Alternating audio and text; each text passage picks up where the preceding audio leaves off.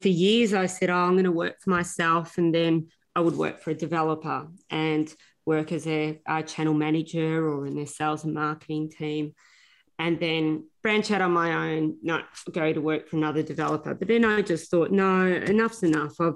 It's been great experience to work for some of Melbourne's best developers. I just feel that now I can offer my expertise and be a lot more impartial. You're listening to Elevate, the official podcast of Elite Agent for real estate industry sales professionals, property managers and leaders. We are proud to present Courageous Conversations, a podcast series focusing on the tough decisions people have made to put themselves on a pathway to success. This episode is brought to you by Connect Now, who makes the business of moving easier for both you and your clients. For more information, visit connectnow.com.au. Please welcome your host, Leanne Pilkington. Hey everyone, Leanne Pilkington here for the latest edition of Courageous Conversations, and with me I have Lara Morrow. Lara, how are you? I'm great. Thank you, Leanne. You've got your Peace, Love and Real Estate t-shirt on there. Yes. Sam will be very, very pleased to see that. Share with our audience a little bit about you. How did you get involved in property in the first place, and what part of property do you specialise in? So I started in property. It was way back when. My father was in a builder and was working in construction sites. So even as a little girl, I always loved to be with him in the construction sites. And he was working in high-rise developments in the city, and on my days off, I'd go and visit him back when you didn't really have a red card or hats and all that. Didn't need a hat or anything else. It would be like, oh, where's my dad? And they'd, lead me up the lifts and everything, or to see him. So I guess that passion was always there from a young girl.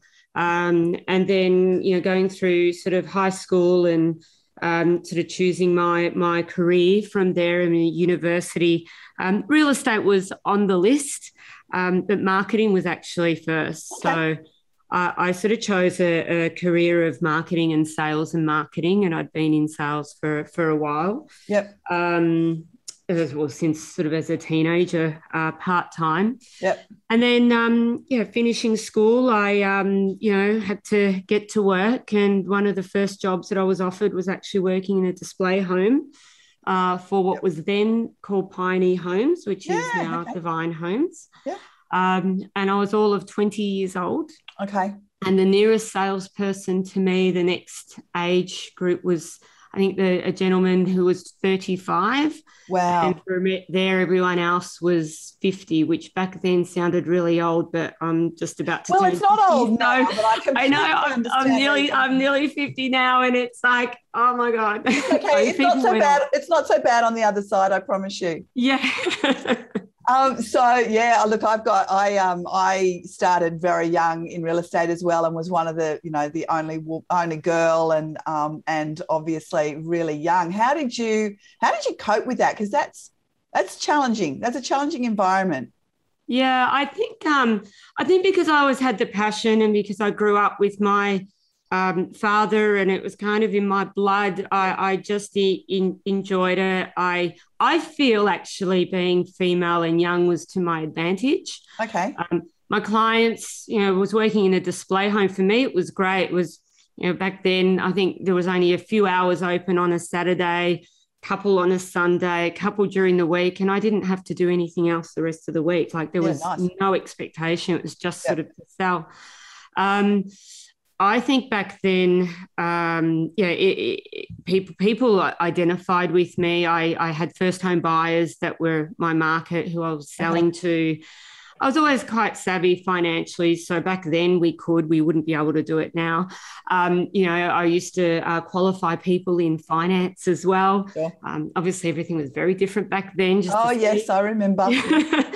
what their repayments would be a week and whether they're in the right place. So it really worked for me. And I guess because being a young female, everyone I felt, and even colleagues or work opportunities that came up from there, came up as an opportunity because I was just an eager young girl that, was very passionate.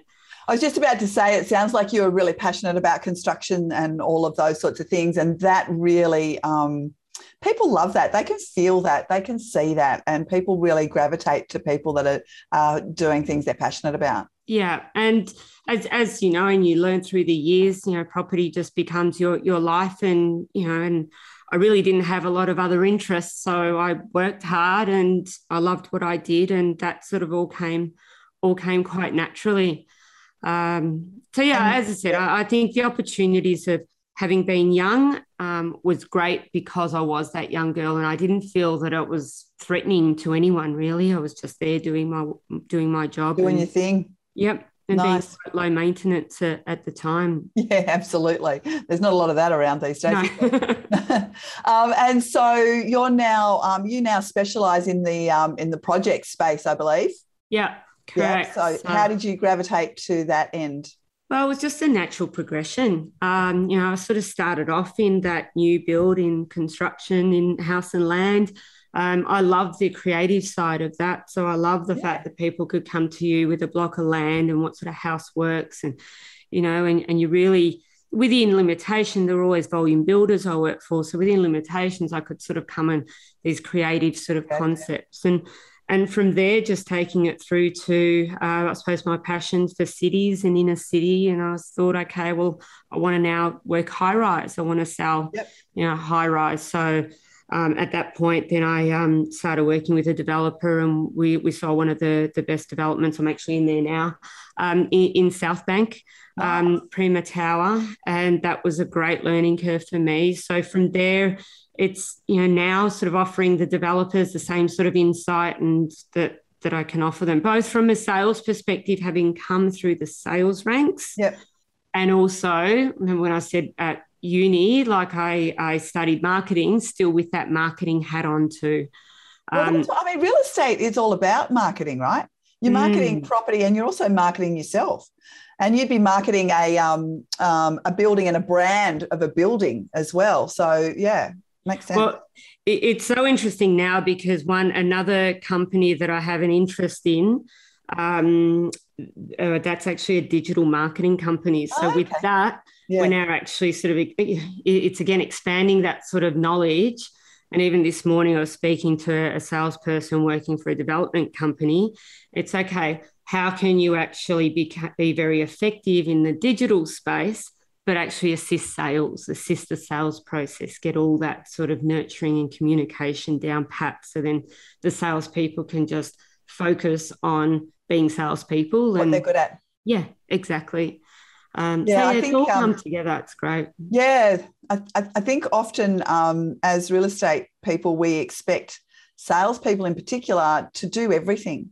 And really, they're only good at this much of the process, right? So why not take the rest of it away from them? Yeah, well, that's what that's all they want to do. They just they don't want to be on the phones, calling back, no answer, call back, no answer. They just want to be there talking to people and motivating people to the close. And we need them there. Like salespeople have that effective role. But absolutely right. And it's not easy to find good ones. So when we've got good ones, look after them and nurture them and encourage them to do the stuff they're good at, right? And support them in the rest. Yeah, couldn't agree more. Yes. And so you've got your own business now. Yes. How long ago did you start that? So Laramoro Property, I started that 2 years ago. Okay. Great times that I chose to start. Well done. Yeah, well done, Lara. Yeah. But I guess with that's, I suppose, the umbrella brand. So for me, Laramoro Property, and it's funny, for years I said, I'm going to work for myself, and then I would work for a developer and work as a channel manager or in their sales and marketing team, and then branch out on my own, not go to work for another developer. But then I just thought, no, enough's enough. It's been great experience to work for some of Melbourne's best developers. I just feel that now I can offer my expertise and be a lot more impartial, both to developers. So we'll work closely with developers and help them with their sales strategy. So whether they decide to sell through channels, I can match them up with the right channels. A friend of mine calls me like a bit of a matchmaker, in that sort of space. Or whether they need, to do direct sales, then I can help them actually find the right retail team, and I take them through that. So that's part of my business. The other part, which I'm quite passionate about and just about to launch a campaign on, is buyers advocacy, but specialising in the apartment space. Okay. So I just don't feel like anyone's actually taken that seriously. Buyers advocates, offering the house space. But with all my years of experience, I'm just so excited to be able to really part with that, with people buying apartments, because you can get it really wrong. Well, we've seen. I'm not sure whether Melbourne's experienced the same challenges we have in Sydney, but we've literally got buildings all but falling down, right? Cracks and really major defects that effectively mean the properties are worth nothing. You can't give them away, let alone sell them. Mm-hmm. And so I think it's the perfect time to actually give people that confidence, right, in dealing with someone who knows exactly, the developers, the quality of the work that's being done because you've been in that space for so long. Yeah. It's and there's different people with different needs. So obviously you'll have the baby boomers, which are downsizing now, or in people in Melbourne that are thinking, I'm selling up my home, I want to move up to Queensland, but they might want a little pied-à-terre, a little Melbourne base. How does someone decide which apartment building to buy in? You might have exactly the same location, for example, here in South Bank, side by side, yet one you'd be making a really bad choice, and the other one, would be a good choice. Or also within the same development, you might find a really bad floor plan or an apartment that really will have no capital growth, but you could get a really positive story with an apartment with a better view at a higher level with the right floor plan. And then there's a part that people there's so much negative press, and I've heard it over the years, with off the plan as well. Yep. I'm very pro off the plan. I like buying off the plan. I've bought off the plan for myself and I've never lost money. Have I made as much capital growth as if I bought a house? No, but that wasn't my strategy. Yep. So it's about giving people that sort of level of service. So not even as necessarily a done for you, a buyer's advocate, I'm going to buy everything for you, but even just offering them that mentoring service, which I think will be invaluable for their purchase. Yeah. Okay. So will you do the buy for you as well, or just the mentoring? Yeah. Okay. So I do the buy for you now. Yep. The mentoring I do, for friends. For friends, but it's about actually taking that to the next level and being a bit more public about that. Yeah, it sounds like a great idea. And so you've already shared with us how old you are. So it's only been 2 years that you've had your own business. How difficult was it to make that kind of decision at that stage in your life and career? Because you sort of think because I've recently done the same thing. I've got 10 years on you, but I've recently bought into a business as well, and I really struggled with that decision because it's like, God, is that really, do I really want to take that kind of risk now? I know, especially when you sort of get comfortable and totally, you have loans to pay, and it was a long time coming. It definitely wasn't an overnight decision. Yeah. And I look back and I think I had a lot of friends, tell me I should have backed myself, and why don't you back yourself? I think I just took the opportunity when I sort of just made that decision. I moved to the Gold Coast when I was working with a developer, and then I came back. And then I think that was the Gold Coast was enough of a break to sort of say, hey, I've worked up there. I worked pretty independently, even though I worked exclusively for this developer. And coming back here, I thought, I can't work for one developer. I want to work for them all, in essence.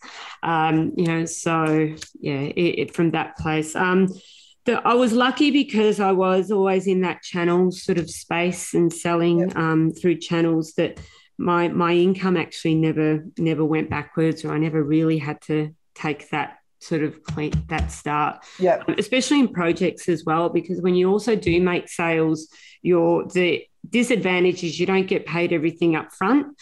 But the advantage is that you forget about the money that you're owed. Totally. And then a few years down the track, you've got these little bits of income coming in. So it's like Christmas a couple of years down the track. Yep. Yeah, exactly. Time to go buy a handbag. Absolutely. Gotta love that. And so you're in Melbourne. You've been the most locked down city in the world. How did and you sort of only just started your business when that happened. How did you cope with that?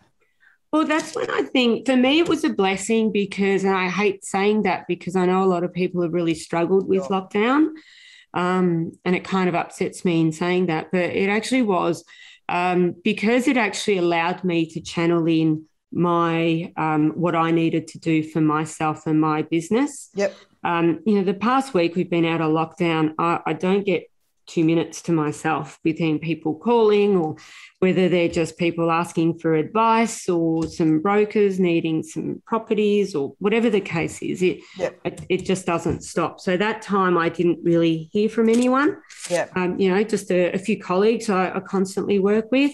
There are a couple of deals, especially in the apartment space, everything went really quiet. So it was a bit frustrating hearing that Melbourne property prices are going up, yet in my apartment world, it was just very, very stagnant.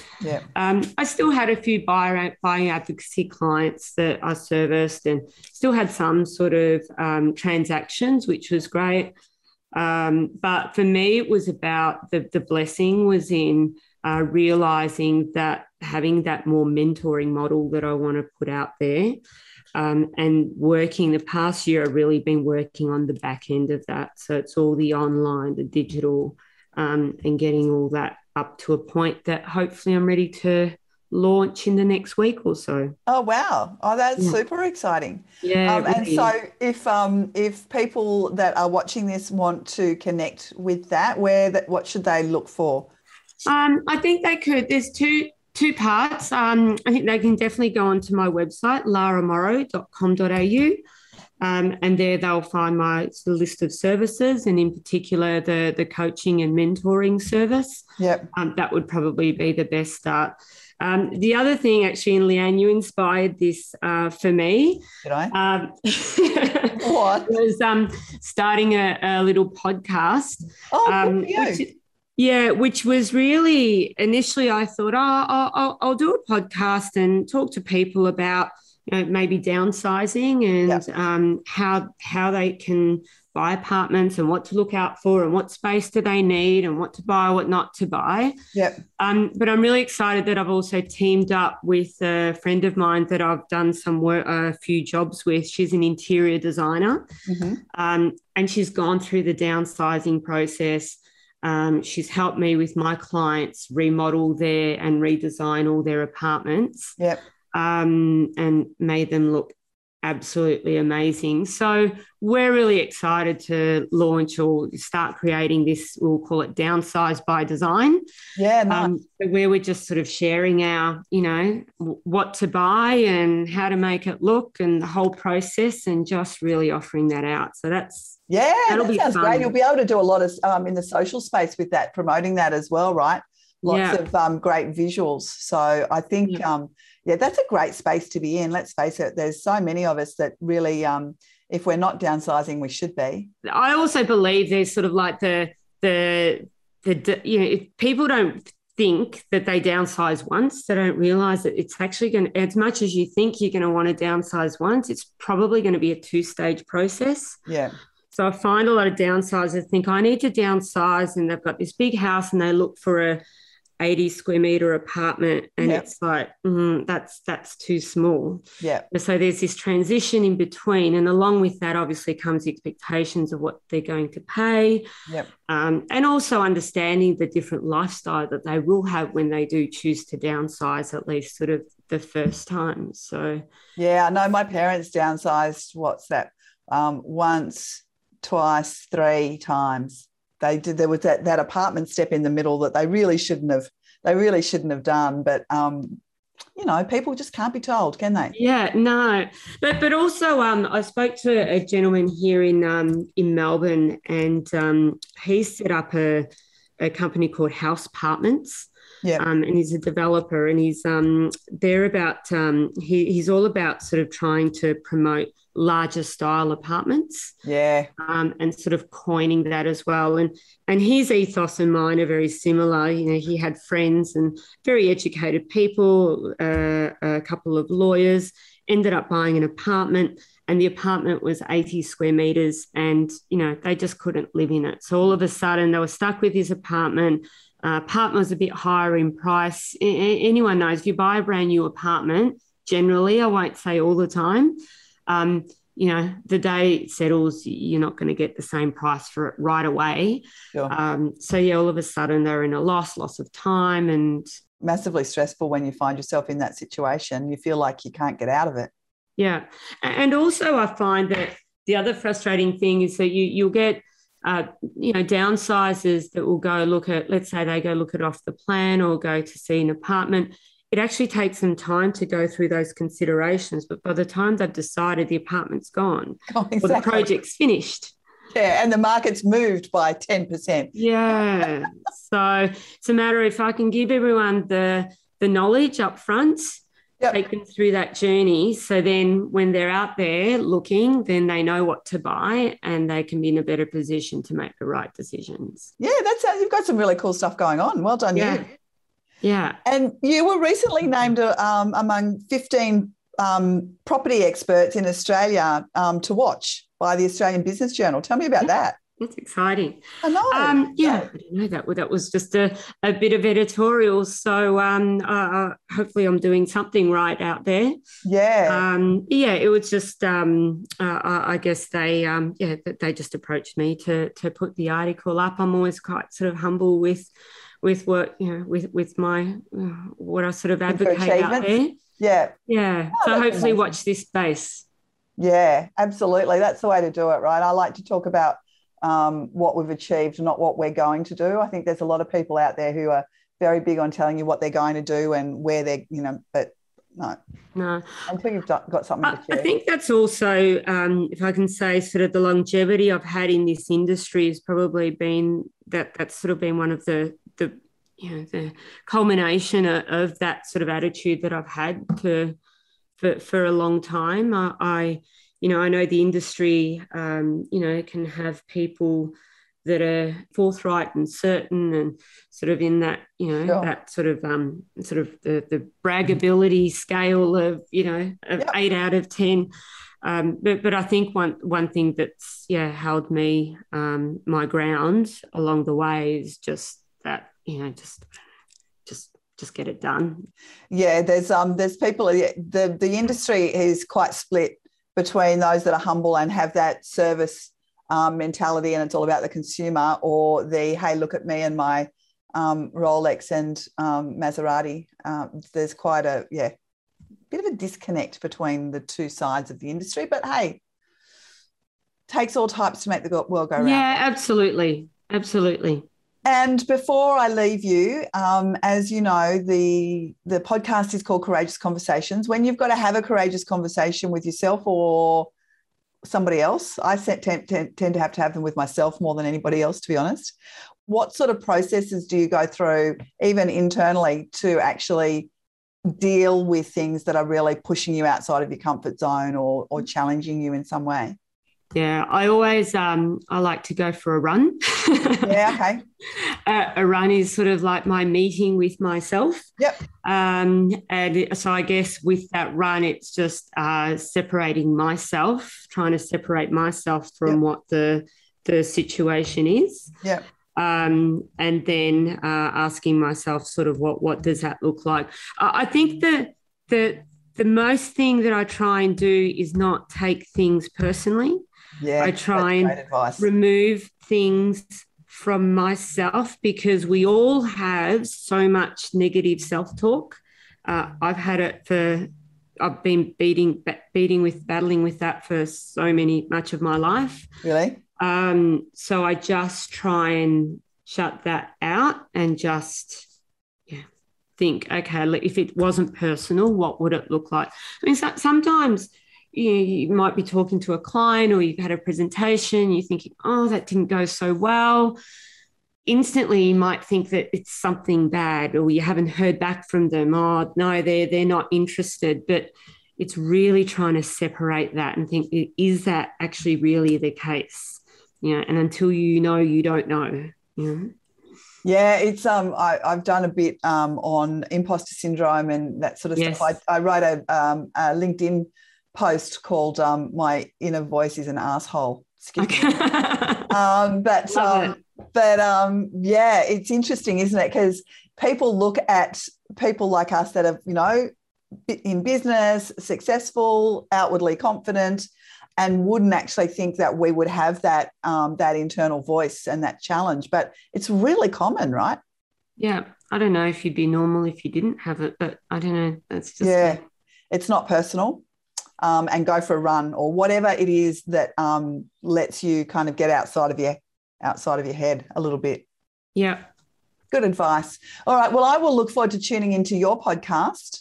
Great. And good luck with everything that you've got going on. You are one busy lady at the moment. Yes, I am. Thank you so much, Leanne. It's been a real pleasure. Hey, that's my pleasure. I'll talk to you soon. Thank you. Bye. We hope you enjoyed this episode of Courageous Conversations, with thanks to connectnow.com.au. Don't forget to get access to all of Elite Agency's premium resources, including a detailed episode guide for this podcast. Visit joineliteagent.com.